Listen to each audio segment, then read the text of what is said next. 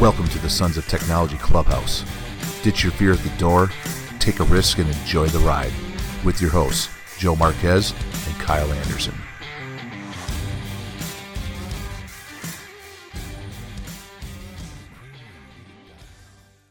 Welcome, everybody, to another fantastic episode of the podcast by the Sons of Technology. We have a fantastic episode today because right now we have a lot of school districts transitioning from distance learning to hybrid learning. But the question is, what the heck does hybrid learning mean? Because there's so many different definitions and so many different actions people are taking, but then are placing the hybrid label on it. So we're going to break down hybrid. We're going to break down the hybrid theory. We're going to start a hybrid query into what hybrid actually is. But first, let's go ahead and introduce ourselves. We have a great panel here today of experts in education and just amazing all-around people. I'm going to go ahead and start with myself. My name is Joe Marquez. I'm the Director of Academic Innovation for CUE and a lifelong learner and educator out of the Central Valley of California. And as always, my partner in innovation, Kyle Anderson. Kyle, please introduce yourself. Hey, everybody. How are we doing today? Kyle Anderson coming at you from Las Vegas, Nevada, where I am a special education teacher.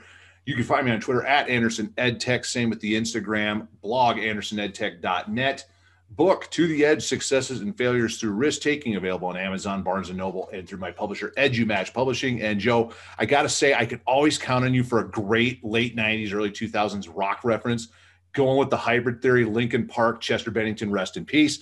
So great little reference right there, as always, because you can pull those out every now and then. I think we had a Counting Crows one a while back. And then I feel like in a Marco Polo the other day, I actually had to get after you because you had a great opportunity at a Disturbed's Down with the Sickness pun and you missed it. So I had to correct you on that one. But it's always a pleasure to have these conversations with you. And also it is a pleasure to bring in our good friend Kat Goyette into the conversation, who is joining us again today. Kat, how's it going?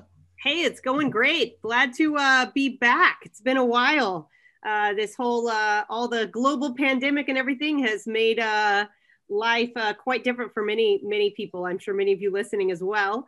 But yeah, glad to be back. I'm Catherine Goyette. I am currently in my day job. I work for a county office as an educational technology and integrated studies consultant, kind of like a tech coach.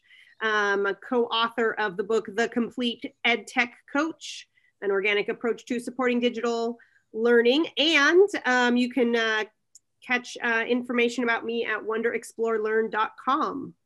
And we can't forget, if you're looking for recommendations on beer, you know, we have a great person here, Kyle Anderson, who can do that. But if you're looking for a great recommendation on wine, Catherine Goyette is the go-to resource for that. So, I mean, we can talk more about that on probably Kyle, your other podcast. We can definitely do that.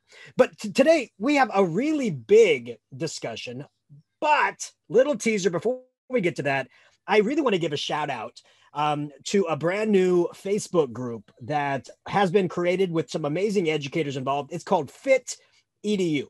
It's about educators giving support and advice to fellow educators on getting in shape, not only during the pandemic, but for keeping it rolling during your move to hybrid or back into face-to-face.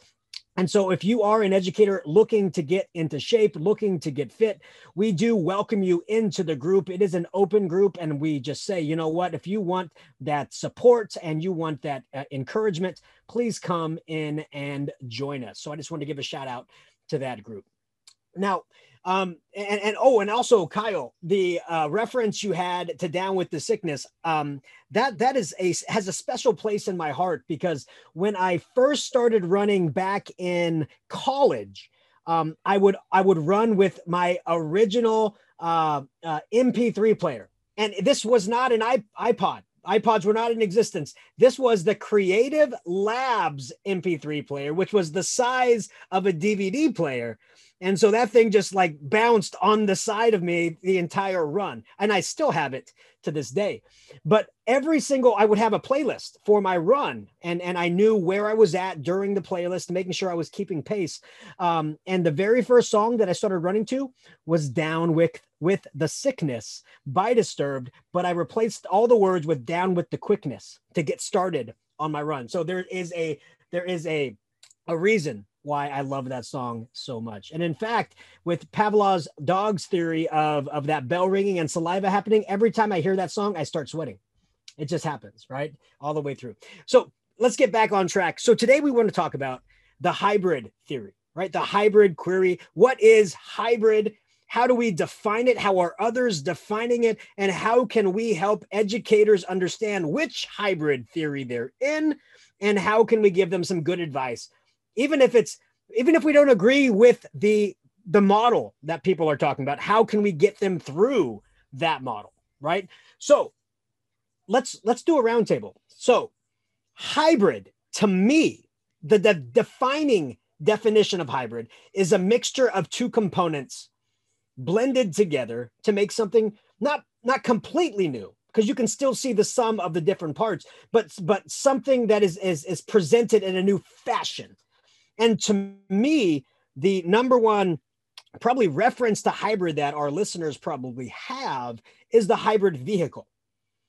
And to me, a hybrid vehicle uses gas when it needs to, and then transitions to a battery when it needs to. It's not using gas and the battery at the same time, maybe for minor functions like the clock battery or this or that. But to run the actual car, it's either running on the battery or running on the gas. It's not running at the same time. To me, that's what hybrid is. Now, when we're talking about a mixture, the scientist in me, right? The 8th grade science teacher in me automatically goes to the definition of a mixture. And the definition of a mixture is two parts that combine but maintain their individual properties. There's a homogeneous mixture, homogeneous is what the scientists say. And what that means is you have these two parts combining that it looks the same. Like think Kool-Aid. You mix sugar and water and the Kool-Aid packet and you mix it together.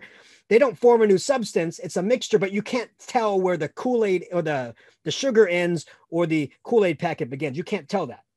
And then you have a heterogeneous mixture where you can see the different parts, like a salad. You can see that there's tomatoes and lettuce and cucumbers and whatever you like in that salad, right? So if you have to say that a mixture is defined by either homogeneous or heterogeneous, we have to define hybrid in terms of, is it happening at the same time?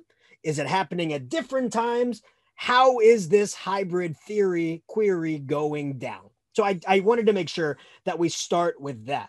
Now, speaking of which, this podcast is a hybrid podcast because we have lots of different voices combining to form something amazing. And we just have a new individual joining us now, Doug Konopelko, who is one of my amazing friends out of the Florida area. Doug, welcome to the show. So Doug, we are talking about hybrid models, and we're talking about how there can't just be one definition of hybrid because there's so many different ideas of what hybrid is. So we're going to go around with the round table right now to talk about what is your definition or favorite hybrid, and what do you think about all these different models? And I want to go to Kat really quick because you mentioned a term that I feel very sad about this. I haven't heard that term before. I had to pretend like I did, but high flex. I didn't even understand what that was until you had to explain it to me. So please, I am almost glad that you hadn't heard the term high flex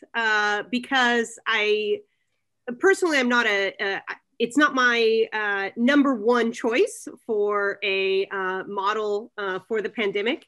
And it really is something that was used in fact, I've gone on Twitter quite a bit and put in the hashtag HighFlex to get information about it because I am going to be supporting schools that are going that route. And it really there's not much out there. So perhaps it's because, as you said, people just didn't even know that the term existed. But it was really largely begun at the college level. So what HighFlex means is, you're talking about combining things and mixtures, Joe. And so what they do with the HighFlex model is, as a teacher, I would be teaching students in my room in person. And simultaneously, I would also be teaching students that are joining me via a video platform such as Zoom or Google Meet or what have you. So it is a model that, again, began in the higher education setting, But because of the COVID crisis, there are some schools that are opting for this model. So kind of to answer your question too about what are the different models, you had a pretty open-ended question there, Joe. So, from all that I've read with HyFlex and such, it's quite exhausting because you've got kids in front of you, you've got kids on a screen, and you're trying to manage all of them at once and try to get them engaged. And that being said, I'm working with a district that with their middle school and high school, they cannot seem to find another way to bring any kids back. And so for them, they feel in speaking with all their stakeholders that this is their only option.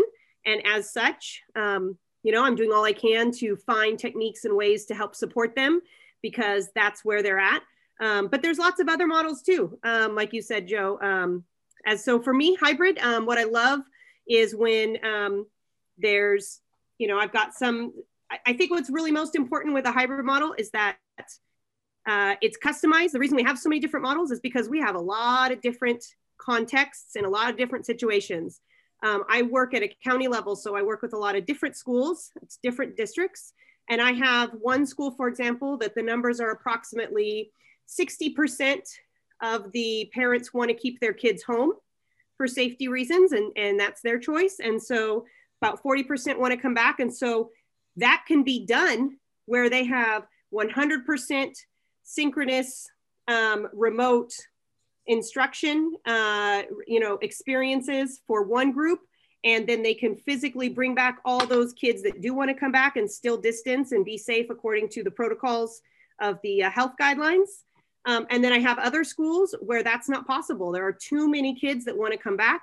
And so they have to split it.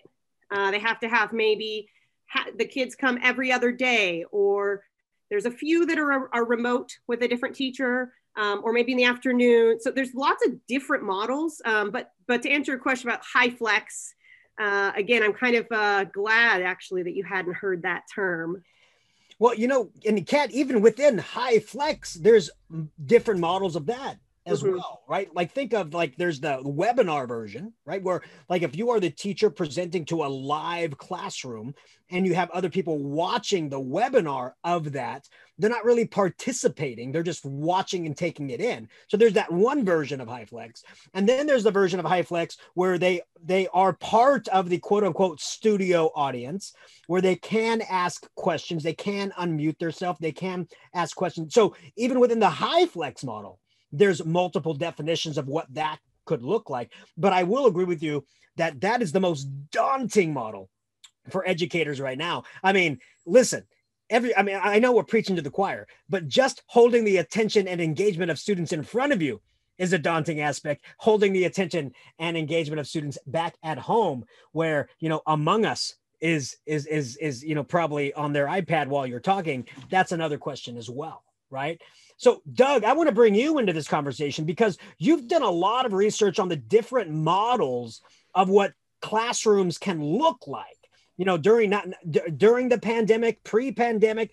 So I want to hear from you, when you hear hybrid, what is your instant thought? And then what are you seeing different schools doing with the term hybrid? Yeah, appreciate it. So I think what's funny is it's obviously changed so much, right? I heard you talking science teacher, and I was a high school science teacher. So I got excited when you were talking about mixtures and all of that. I thought we were going to get into solutions. I thought we were going really deep for a while there. I thought that we were going to just take a left turn and just go full chemistry. Well, if you're not part of the solution, you're part of the precipitate. So just remember that. So I think one of the biggest things is just that the model that we've seen, at least, here in Florida, that has been, I'd say really pretty closely aligned to what Kat was talking about, which, we were calling the concurrent hybrid model, right? Which is that, at home and virtual at the same time has become, I think, the model here, right? And we've seen where a lot of it, because of how things roll out at the state level, right? And sort of what the governor says counts as school really determines a lot of what happens state by state. So, it's really interesting to see the dichotomy as to what happens in a state like Florida, where almost everybody is in that concurrent model. And then for my nephews who live in New Jersey, where they have not gone back face-to-face for a single day yet. They have been full virtual since March. So seeing just how different it is and seeing, what that's like for the teachers, what that's like for the students has been really interesting. I've seen some really phenomenal, even my son's teacher.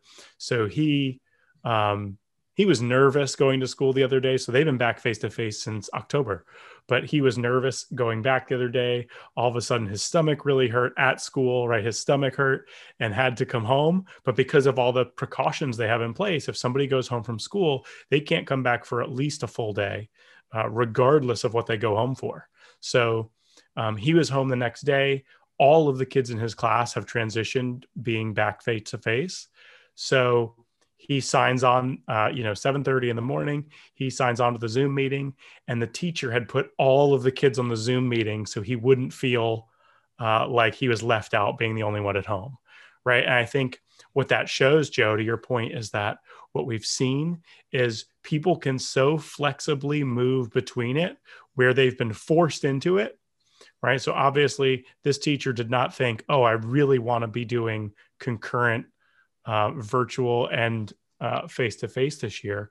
But because they've been pushed so far outside of their comfort zone, now her telling every student in her class, hey, get on your computers and get on Zoom, even in second grade, which is what he's in, it's just totally flipped what we thought about it would be like to get that many kids on the computer, right? We've just seen that not just the teachers, but the administrators and everybody, because they've had to and been forced out of their comfort zones to this area of high flex or concurrent hybrid or whatever you want to call it.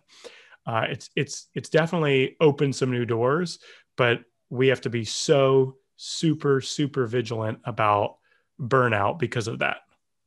No, burnout is key, right? Because we when this is all said and done, we don't want teachers to say, okay, I've done enough technology for the rest of my life. I don't want to even use it anymore. Get out your chalkboards and get out your this. We want teachers to embrace the technology and find a way to make it work for them, but we don't want to overwork them to where they go to sleep at night hating the technology, right? We don't want that to happen. So I agree with you 100%. Now, Kyle, you're in a situation right now where you're teaching all distance learning, right? But are you hearing any parts of Nevada right now talking about hybrid or going to hybrid, or maybe even your district talking about that move to hybrid? So my district in Southern Nevada is 100% distance learning and has been since last March, and we have not gone back at all. So Nevada is very unique, and I think I've mentioned this on the show before, whereas the state constitution for Nevada only allows for one school district per county.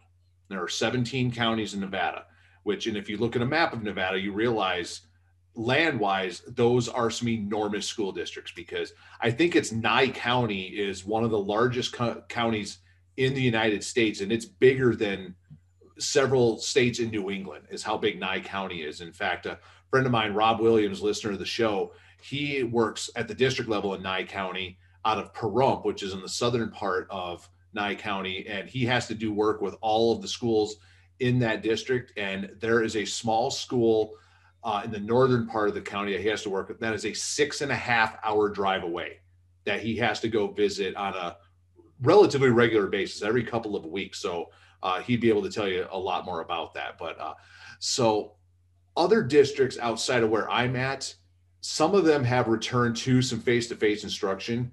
I know my partner, Ben, on Beer EDU, his school is face-to-face for the most part.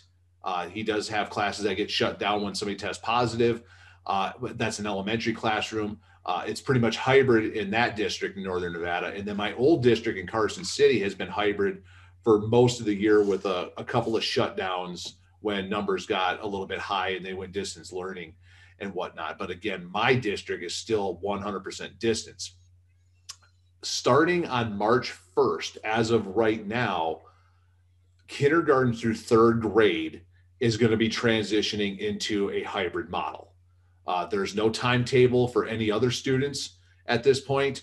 If I was to bet on this, I would bet that I am not going back to school in person for the rest of the year, just because of the way things are. And we're talking like almost 6 weeks out of transitioning to a hybrid just for the K through 3 population of the district. And but I haven't heard any other details about how that's going to happen, what it's going to look like. And there's been parent surveys that I had to complete one because my son's in kindergarten, my daughter's in third grade, so they're both affected by this. And they're telling us that if you want to send your kid back, obviously click on the hybrid part of that survey. If you intend to stay distance, click on that. If you feel that you would like the kids to go back but want to change your mind later on, click on that hybrid, because it's going to be a lot easier to take a kid from hybrid and put them back distance versus the other way around. So right now, I mean, there are so many questions that are unanswered and nobody has an answer to them. I honestly don't know if the people at the higher parts of the district have any answers to this at this point. And it's been frustrating because it almost feels like the media is getting wind of these things before anybody else is, and they're putting stuff out. So that's just causing more confusion. I don't want to say misinformation, because we're told the very similar things that end up in the media after the fact. It's just disappointing that the media is saying those things first. And I'm not laying blame on anybody or criticizing anybody for that, because the media is going to do what they do with information. When they get a hold of it, if it's a way to generate headlines and traffic to their apps, websites, whatever it may be, they're going to do what they do. But I digress. Moving on. When it comes to what that should look like, with Kat's whole HyFlex explanation she gave, and Kat, you did a great job of explaining that and making it more clear for myself. I'm sure listeners are appreciating that too. I'm just going to be blunt. To me, that is the dumbest thing in the world. To sit there and expect a teacher to control a classroom full of kids, not full, half full, whatever you want to look at, but then also address either questions that are coming in on a chat or being unmuted at the same time, or checking emails after the fact if it's more of a webinar style and trying to work with those kids. To me, that is bonkers. That is just off the wall and ridiculous. So to me, a hybrid model should be more of, you're going to have half of your kids in that class. You are going to focus on those kids that are in your room at that time. The kids that are not with you at that time, that's when you have other activities for them, whether it's pre-recorded lessons, whether it's other activities that they would do. Sometimes they would do them in person. Sometimes they wouldn't do them in person. So you still can have office hours during this time as well, which I have office hours every day for 2 hours where students can come and see me and ask questions or get clarification, or heck, just show up to chat. I have a couple kids that show up in my office hours just by, hey, what's going on, Anderson? How was your weekend?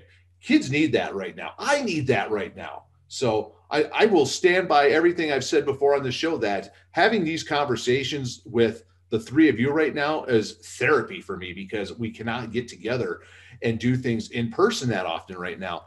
And I mean, I don't have all the answers to what a hybrid should look like, but the HyFlex to me is putting more undue stress on educators and kids than it has to, in a situation where we already are stressed out. And Doug, like you said, approaching that burnout stage. And if any districts are looking at doing more of a HyFlex, I really hope they reconsider and think about how they could put together a better model, because again, that burnout is going to happen. The stress is going to happen more, and it's not necessary. So, and then in my personal situation, I know the vaccines are starting to roll out. It is an absolute mess where I'm at with how that's happening. I don't feel safe enough to return until that vaccine is in my arm. And luckily I'm working in a district where I'm going to have the option that if my school district returns to a hybrid or full face-to-face, that I have the option, at least through the end of this year, that I do not have to return to that in-person situation if I don't want to and don't feel safe enough. So, but as soon as that vaccine's in my arm, I'm going to feel a lot better about going back. But again, I don't know when that's happening because it is the information that's coming out is all over the place on vaccines. So everything you said there is great, right? Because, you know, teachers need to feel safe in order to return, right? In order to be the best they can possibly be.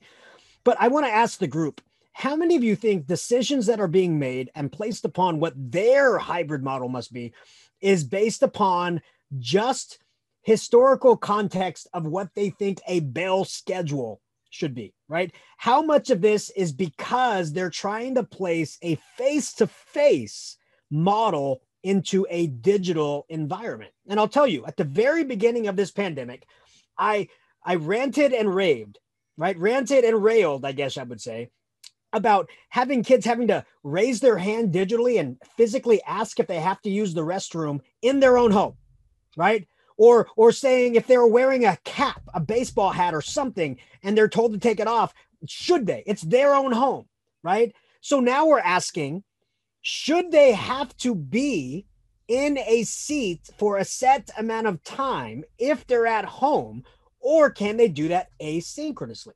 And I bring this up because in the HyFlex model, and I want to throw that out. It makes me want to throw up saying that word. Sorry, Kat. The concurrent hybrid model or simultaneous hybrid model, if that is forcing students at home to be in the seat, really it's a disadvantage, okay, if that's happening. If they're sitting in their seat at home learning as, I would say, at the most, a secondary thought, really, to teachers, because teachers are talking to the kids who are in the class, right? If that's happening, is that a detriment to the students? And is it because of the sacred Bell schedule? I want to throw it to Doug really quick. Doug, you think the sacred Bell schedule has caused any of these issues in saying what we think hybrid should possibly be? So I think it depends a lot on the context and also on what's been legislated for that state, right? So to Kyle's point, like, and to what you were just saying, like, that is exactly how I felt at the very beginning of this. And for Florida, we didn't have a choice, right? So the governor had said that if you're giving virtual instruction, it has to be the same as if it were in class, right? So basically seat time was still a thing for our state. So what's happened, and what I think is really interesting, is that because we've been in it and there is no other option for so long, we've started to see the push and pull, right? Of what's good, of what's bad. Like, I think what's really interesting, you know, our kids, they stayed virtual for the first 3 months of school. We kept them at home. We monitored cases. You know, I think what's I guess maybe a positive, if you could say that, that's come out of this is the schools are very in tune with what's going on with each of the kids a lot more, so that, you know, if a student is sick, that has to get reported in a certain way, they have to follow up, like all those things have to happen, which I think is good, you know, compared to what it was before. I think I wouldn't say that it's driven by the Bell schedule. I think what it's driven by is what's the lesser of the evils, right? When we get into you know, talking to chief academic officers and superintendents, the concurrent model, one of the reasons it's really taken off, it's not because of the Bell schedule, it's because of scheduling. Because if I have a student who starts to show symptoms and I have to take 6 kids and move them home, if I had a model where my students or my teachers had less of a load of students because some of their students are at home, some of the students are in school. Once the students start to have to shift back and forth, or a teacher has to start to shift back and forth, it makes it really difficult. Really, if you think about like a high school schedule, you know, again, here in Florida, I think in your states as well, these high schools are enormous. You know, the high school where I was an assistant principal, 2,700 students, and that wasn't even that big. A schedule like that if you had to move certain kids in and out, it would really be pretty much impossible unless you could just do a 1-for-1, right? Where that kid's already in the class, they're already on the schedule for that class. So there's parts of it that allow for students to make the most out of face-to-face with that model, but there still is absolutely split attention. The students are definitely not able to fully focus on what's going on in the room when they're at home. I mean, the first month that my kids were home, it was a constant, like, go back in your room, go back in your room, go back in your room. And not in a bad way, right? They're 7 and 8 years old. They wander around all the time. So if they're not sitting in a room with 20 other kids who are sitting still, they're not sitting still, right? So they're coming out, and then so just all of that, everything going on at the house plays in. So, I don't know. I think Kyle mentioned it before. I don't know if there's a great model. I don't think there's one out there that works for kids, that works for teachers, that works for, what legislatively, at least at this point, they have to do throughout the states. I just think there's a lot of models that have positives and negatives, and it's weighing which one can be enacted, right? So with, what Kyle's going through is similar to what, our nephews are going through in New Jersey, whereas like Tennessee, I work with a lot of districts in Tennessee. They have gone back and forth between hybrid and home and in person and hybrid and home. So they've gone back and forth a ton. So I think a lot to be learned from districts like that are in Tennessee that could probably help a district in New Jersey or in Nevada who hasn't gone back and forth yet, to sort of say, hey, listen, we've restarted 6 times already this year. Here's how not to do it, right? So everything you said, Doug, is amazing. And I'm going to move to Florida just so that I can be part of your campaign to become superintendent of schools for Florida. So I just want to say that right off the bat. But I think this conversation that is happening, we could have talked about standardized testing with that exact same answer. Like, there shouldn't be a single data point that you need to point to that says it's going to work for everybody, right? There's so many different nuances to the different constituents and the different states and the different counties that we have to be able to be flexible in this. And I think right now we are really testing out what is working, what is not. And I think it's very important, just like you said, Doug, for municipalities, for school districts to say what they've tried and what didn't work. Sometimes telling everybody what didn't work is better than saying what is working, because it can get people to stop. Now, Kat, you are at a county office. Now, across the United States, county offices and districts, they work differently together, right? Sometimes more closely than others. But I want to hear your perspective also, that hybrid options are, because your county isn't just one district, right? Are the different districts using different terminologies for hybrid, and what is working and what is not? What are you seeing with your boots on the ground? I'm not seeing differences in the terms, so to speak. Our superintendents all meet very regularly now since the COVID crisis started. So they're all kind of on the same page as far as verbiage. But what is happening at each district can be quite different. So we have, in our county, there's just over 40 districts and over 200 schools, and there's quite a bit of difference amongst them. So what's interesting, I want to go back for a moment to the question you had, Joe, about seat time, and is seat time ruling how these hybrid decisions are being made. And in California, what really drove the conversations about how to, if at all, go back to school in part, or back to the physical campus in part or in whole or what have you, really had to do with instructional minutes. And the challenge was a misunderstanding. First of all,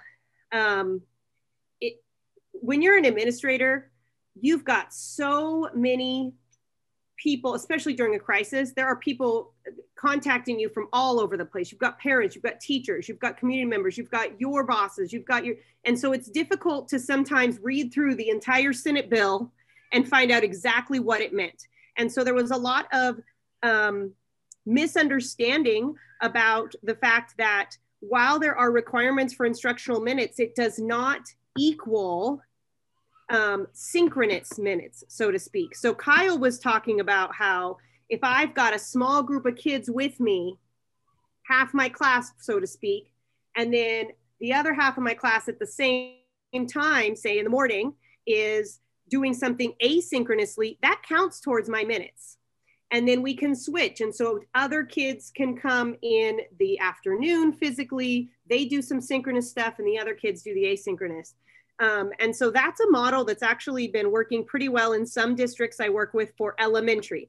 Now, we are not allowed to open 7-12 yet, except with extremely small cohorts of special ed students, English learners, foster youth, et cetera. So we are just beginning conversations about a true hybrid, so to speak, with all students in the secondary levels. But at the elementary, that's worked pretty well because you've got, like Kyle said, you have that attention with those kids. But it was a challenge to communicate to those superintendents that we have to think of school differently, and that time with a teacher 100% with those specific minutes is not necessarily what's best, and that those small groups might be better, because as you said, Doug, when our attention is split between those kids, is that as good an education? So what I really talked to superintendents about was you're going to have higher quality instruction if there's a smaller group of students here, and then there's that you can work with for half the time than you would have otherwise with a lot. And we all know this as teachers, right? A small group of kids, we can get through a lot more stuff. We can really attend to their personal needs. So I will say with the secondary, it's been more difficult trying to figure out how that's going to work. Like Doug said, and Kyle, I know you're in a very large high school as well. Those schedules are just a bear. It's so difficult. And, you know, my husband is a high school teacher and tech coach, and he had a pretty good model where the kids, small groups of kids will come with like a certain teacher that they stay with. And so they'll do some asynchronous stuff later. They'll be with that one teacher, like for periods 1 and 3 or whatever. And then they'll kind of stay for that asynchronous for 5 and 7 with those same teachers or something. I can't speak to exactly what the model was, but it sounded pretty interesting, and the district was excited. So it must've been solid. But I understand why districts, and I have a couple districts that I'm going to be working with that are going to that HyFlex, hybrid, concurrent, whatever you want to call it, model. And I get it, because it's extremely difficult to find out how to make this work. And there is absolutely no ideal, because this is not a good situation.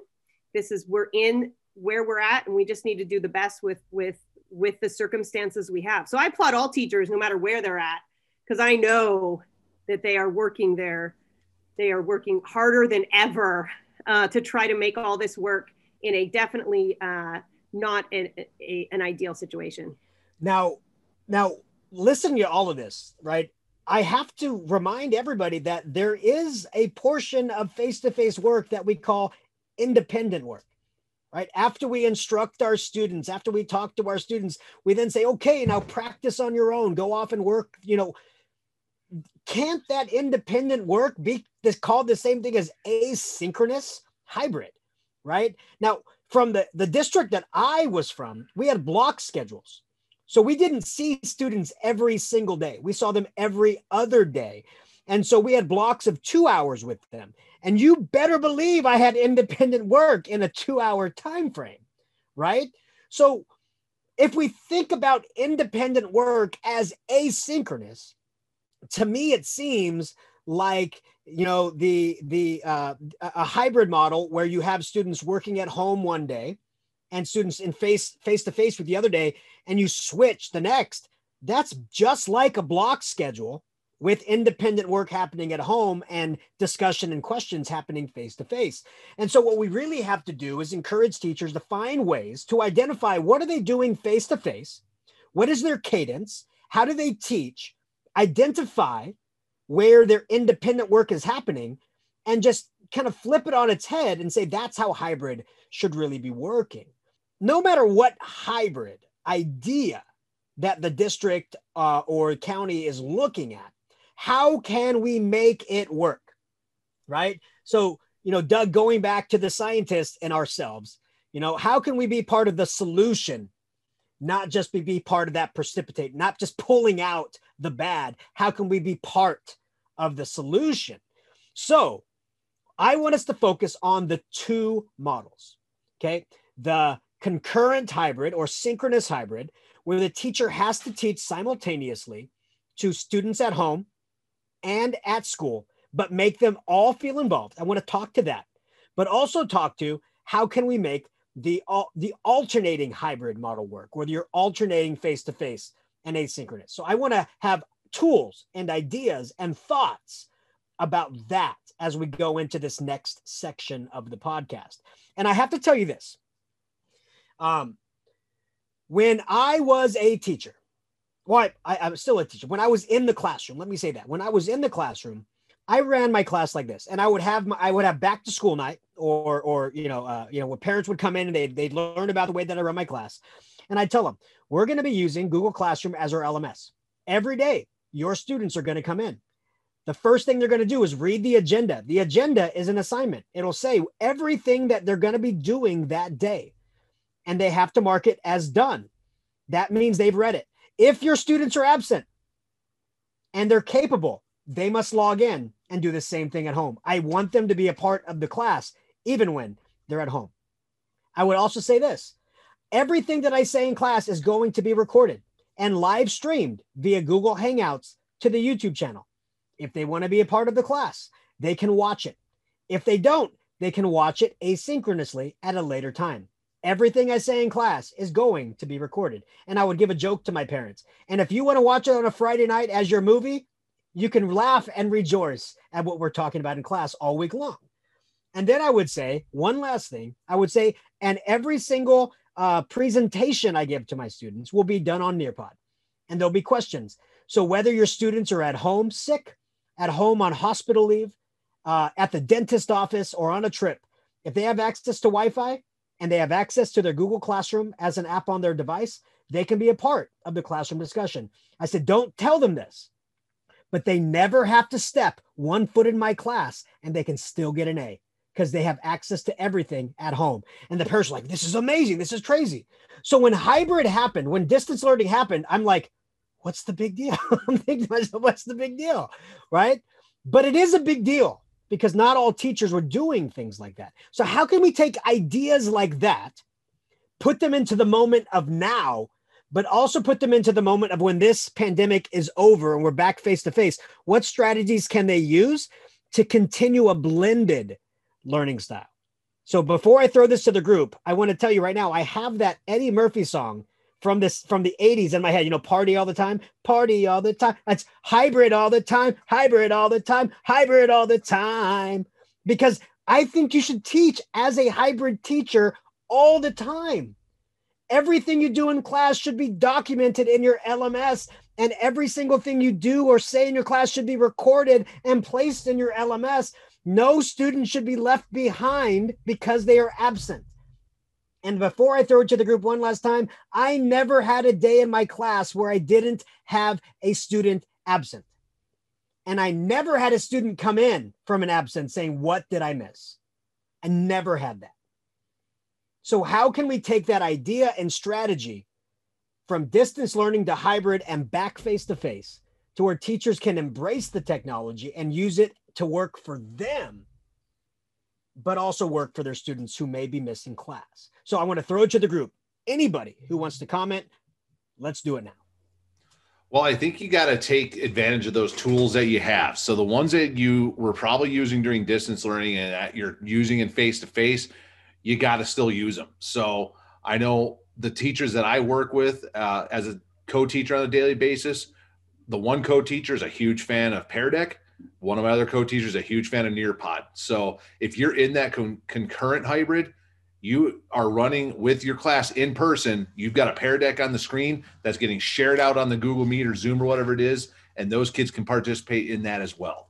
So for the other activities that are more independent work, you still can have the things like your Edpuzzles and your Flipgrids and your quizzes, Quizlet, whatever it may be. So all those great tools that we've always talked about on various episodes of this show, those are things that we need to take advantage of. And I've already started to hear the rumblings from various people about, man, when we get done with this pandemic, I can't wait to stop using Canvas or stop using blah, blah, blah, whatever it may be.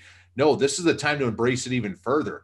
I'm already turning wheels in my head and talking to my one co-teacher about how once we do return face-to-face, how all those lessons that we're doing in algebra on Pear Deck, those need to continue to happen. So we can still engage the kids where it's anonymous, to where they're not going to be embarrassed to get up in front of the class to do something. They can still do everything that's there. And then it'll just be a little bit easier because then one of us can walk around and, look over their shoulder and give them the look. That look that we all know that we're good at there, to give them that little nudge and everything. And if it's in that hybrid, again, you've got the kids that are in front of you that are doing it. You got the ones that are online that can still be doing it. So, and then they have the quote unquote asynchronous options, the student-led options in things like Pear Deck and whatnot as well. So, people talking about can't wait to get away from it. No, this is the time to embrace it even more. So you're going to hear, Joe, you've always talked about it being the hermit on the mountain, yelling at the top of your lungs. Everyone thought you're nuts. Okay. That yelling should be getting louder at this point from us. I like what you said, Kyle, about how, or something that resonated with me and reminded me of something was when you talked about the teachers that are saying, oh, when we're back 100%, back to normal, who knows what that'll even be, if it occurs again, but then, I don't have to use this technology anymore. And so I remember back at the beginning in the spring, talking with teachers that were being forced to go 100% remote, and they were feeling like there was a comment, well, are we even going to use this again? I feel like I'm wasting my time. I'm making all these videos. I'm learning all these programs. I'm learning Edpuzzle. I'm doing all this. And what I told them was, you are still going to use this, even if you go 100% back to the way things were before.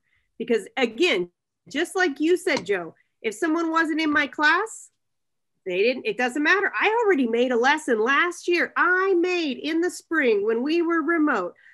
Because of COVID, I made this video screencasting how to, demonstrating how to do something. My lesson was recorded. And so I'll also say with the hybrid concurrent model and with the hybrid, regardless of what you're using, I completely agree that whether it's Nearpod or Pear Deck or Quizzes lessons is actually pretty cool now too. Any of those interactive digital platforms are so important and so helpful, whether you are in person or out of the classroom. Similar to Joe, years ago, back in like 2014, I loved to use Nearpod in the physical classroom before, and these kids couldn't take their iPads home, but we still used Nearpod nearly every day because it is that engaging. So I would agree with everything that you guys are saying. And I think a lot of teachers though, what I've seen more often than not, is that teachers are saying, oh, I see how I could use it in the classroom too. Those that are still at a distance.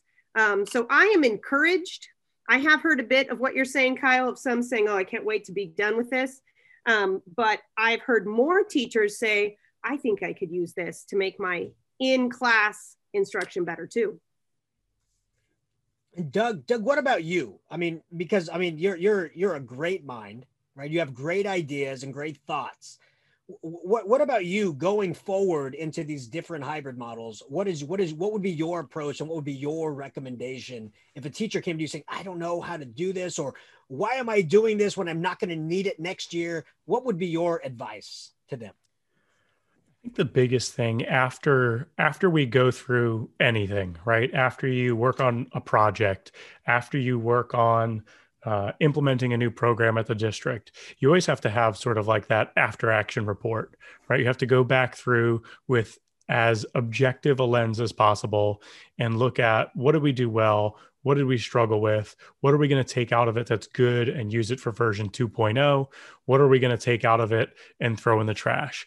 And so I think the biggest thing is we've got to do our best. Right now, we're still living in it, right? The jury is still out on everything that we're saying tonight. The jury is still out on everything that's going on in the classrooms.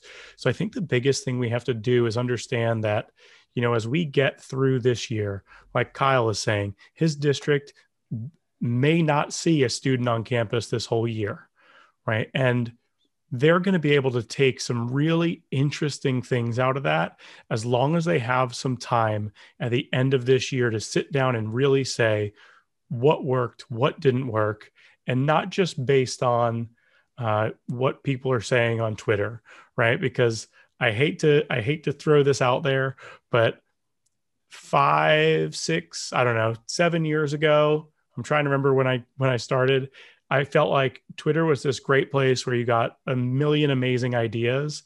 And right now, when I go on Twitter, it's like everything that anyone is feeling is wrong is what you see more of, as opposed to 5, 7 years ago. It was like, here's the most amazing resource I found. And you would say, oh, I'm really stuck. I don't know what to do. When like 17 people would come in and say, here's a great thing you could do. So I think that we've got to take some time, do that sort of after action report. I think the end of the school year is a great time to do that. People can obviously make changes and tweaks right now if there are things that they find that work. I think some of the things that have been shared here so far tonight have been some great examples, right? Looking at not just what's going to work for the administration on the scheduling, right? But how do we think about the schedule in a different way? How do we think about seat time, which is always an awful way to look at things, but how do we think about that learning time? That yes, we had independent time in class, we had brain breaks in class, we had all this time that wasn't go in our classrooms. And that doesn't mean that we weren't doing anything. It just means we were rotating through different models of learning.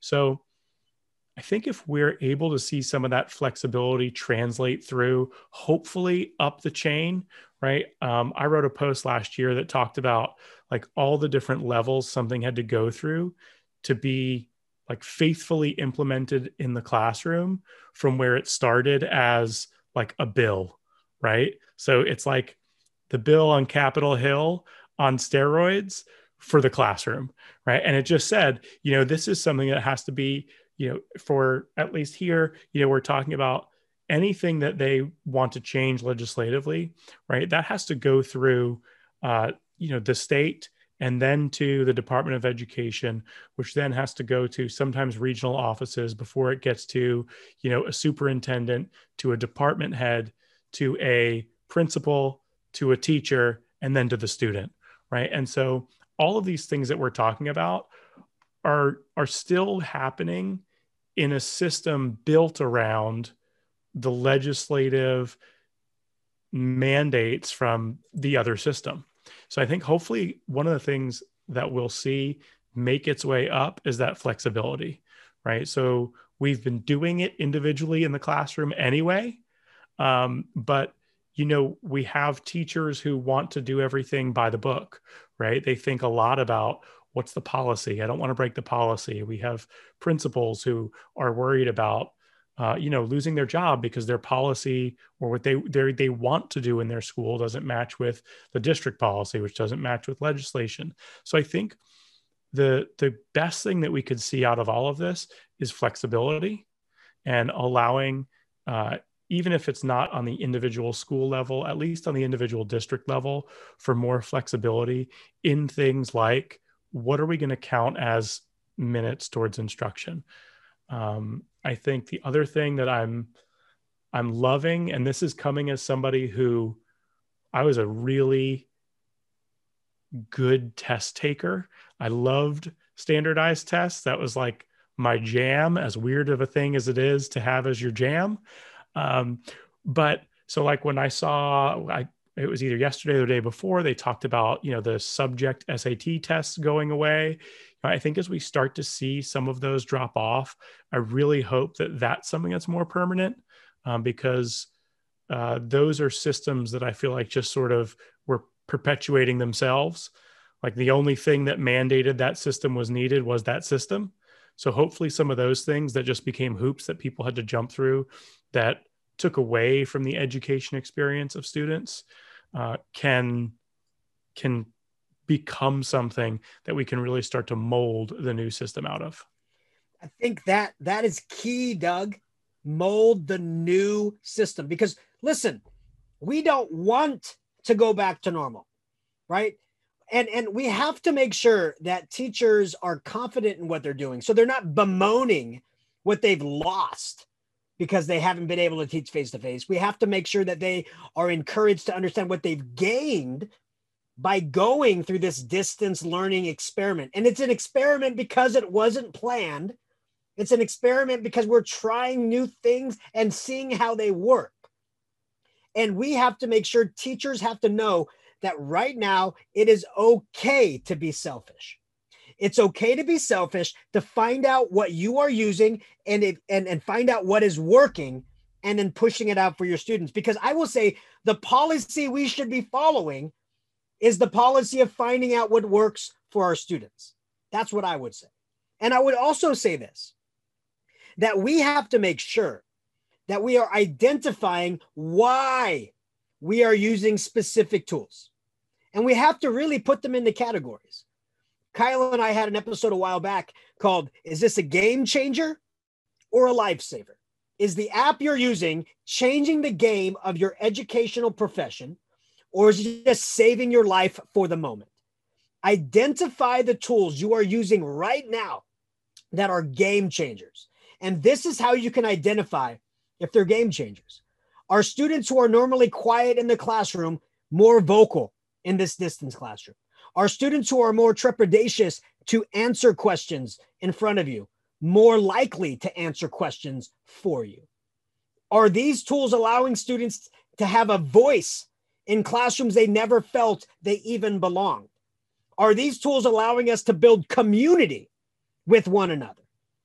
If you have any tools that are answering yes to this, they can be brought into your new line of teaching.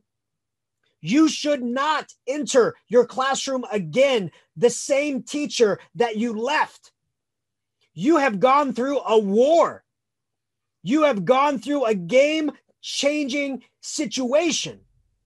You should not be the same educator who left on March 13th when you return. You should not be that same teacher. And we need to make sure that we are answering the most fundamental question. How do we know our students are learning what we want them to learn while we are teaching it? Not by giving them an exam at the end of the week or the beginning of the next. The moment you're teaching it, how do you know that the words coming out of your mouth are being interpreted as knowledge in the minds of your students? And that's why we should be incorporating more technology in general, because these tools allow for you to crack open the brains of your students and actually see if your teaching is working. And we should go as far as to be looking at our instructional design to incorporate UDL, right? Universal Design for Lesson, so that we are explaining things in multiple ways. So we have removed all roadblocks to understanding of what we are expecting out of our students, but also be incorporating UDL on the reception end of those lesson designs. If we're just asking our students to write a paragraph of what they learned, we are failing our students. They should be given the option to write a paragraph, record a response, make a video. We need to be do an Adobe Spark. We have to give them multiple options, and technology allows for that to happen. So we need to make sure that we are utilizing the technology as game-changing initiatives to better ourselves as the lifelong learners we always proclaim ourselves to be. Educators never stop learning. Educators never stop growing. Educators never stop promoting that learning is the best course of action for our society. So we need to make sure that this moment, even though some of the procedures and policies and things that we're told, even though we don't agree with everything, we have to be selfish and we have to find what is working for our community of learners to be given a voice, to be able to showcase they know what they are learning in any fashion that they deem necessary. To me, that blows any definition of hybrid out of the water. To me, that's what brings any technology into a blended learning classroom when face-to-face becomes back to the normal teaching strategy. For me, that is where my passion lies. That is why hybrid all the time, hybrid all the time, hybrid all the time is what I'm thinking, because you should be able to get the same knowledge from your face-to-face students as you do for the students who are absent because they have a tummy ache when we're back face-to-face. The tools that you're using now should fit that model and fit it like a glove, fit it like it fits, not like you're smashing a puzzle piece because you want it to fit, because it fits perfectly. So I would like Kyle and Kat and Doug to leave some final comments to our group of encouragement in their model, encouragement of the tools, encouragement for the moment of now, for the prosperous future of the forever, when we go back to not normal, when we go back to better. That's what I want to know. So final thoughts from the group. I guess what I would say is that don't sweat the things you can't control. So if there's a format that you are moving into away from where you're at right now, and it's not what you want, not what you expect, you can be critical of it, but don't lose sleep at night over it. Do the best you can with the situation, because if you can't control it and you stress about it, it's just going to cause more harm than good. So I know with, for example, if I was to go into some sort of high flex situation, I would be upset about that. But at the same time, I also know that I just have to do my best for what I have in front of me. So that's my biggest piece of advice. Instead of going on a Twitter rant and talking about all the negatives and everything that's wrong with the situation, embrace what it is because you can't control it, and just do the best that you can. With that, Kyle, I would add, you are doing amazing things. And it often doesn't feel like it, but that's because we are not in a situation that we've ever been in before. And so connecting with those kids, even if you don't feel that you're making that connection, you're there every day, whether it's in person or online, show up, and that makes a big difference to kids. So keep doing what you're doing. And again, I love what Joe's saying. We're not going to go back to normal. We're going to go back to better, because we're going to take all of this time that we certainly did not, we've learned a lot. I've talked to teachers that said, wow, I've learned so much, but now I'm tired. I'm exhausted. I know, but it's going to make us better in the future. So thank you for what you do, educators. And know that it's going to keep getting better from here on out. Yeah, echoing that. Thank you to everybody out there who's crushing it for kids, who's putting in obscene hours. I think that one thing we could all be doing more of, pandemic or not, keeping track of those silver linings from everything, right? From everything that we're doing. So whether that's, with our families, whether that's when we're teaching, whether that's when, for me working, like, this is my bedroom that I do all this work out of now, right? So I'm in this room for 20 hours a day, almost every day. There are silver linings to a lot of these things. And I think we've got to be really intentional about recognizing those, not just in others, but in ourselves, because it's really easy to be hard on ourselves for the work we're doing.